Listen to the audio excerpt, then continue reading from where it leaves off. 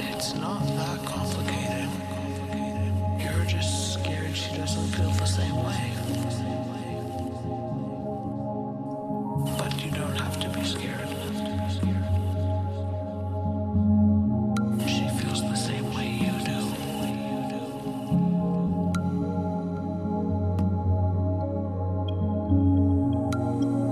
Why doesn't she say anything? I don't know.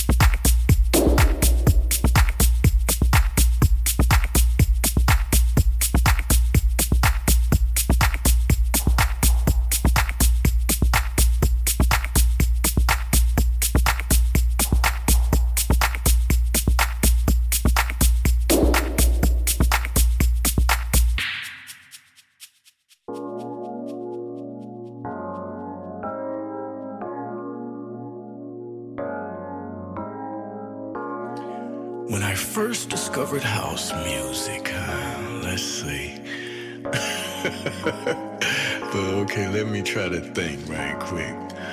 I think I was at a house party probably and checking out some vibes and saying, oh man, what's that? And they were saying, oh, this is some of that warehouse vibe. And I went down there to check it out and I was like, yeah, this is cool. But the main thing that I grasped from just being there was the unification in the party, how everybody, seemed like they was on one accord.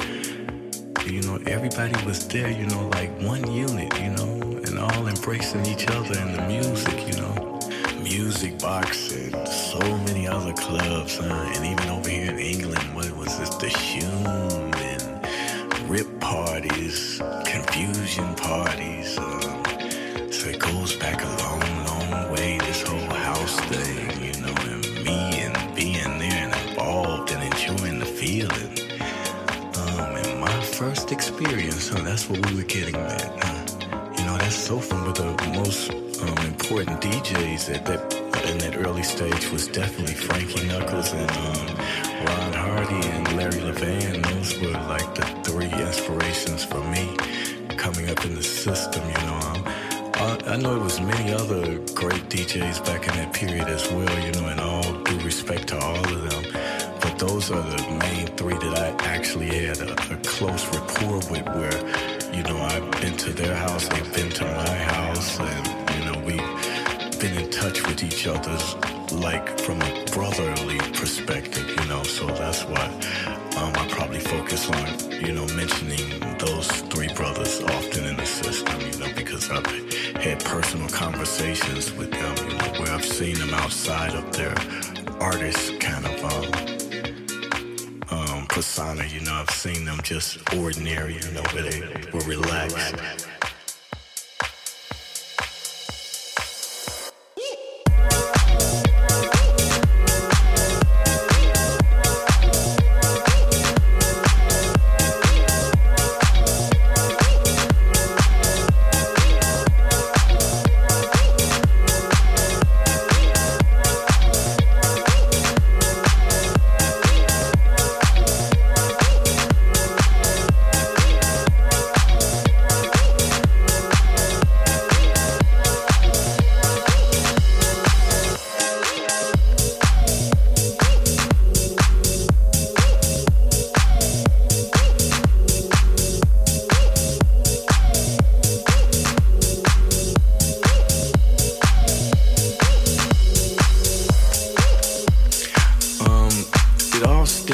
Disco for me, and you know, some of the break type material, definitely out of the disco era, the disco period. A lot of guys got inspired from a lot of the disco tracks that Ron Hardy and Frankie Knuckles were playing in Chicago. That's where they generated their ideas, and they would buy the sample units to the drum machines, the 303, 707, 909, 808s.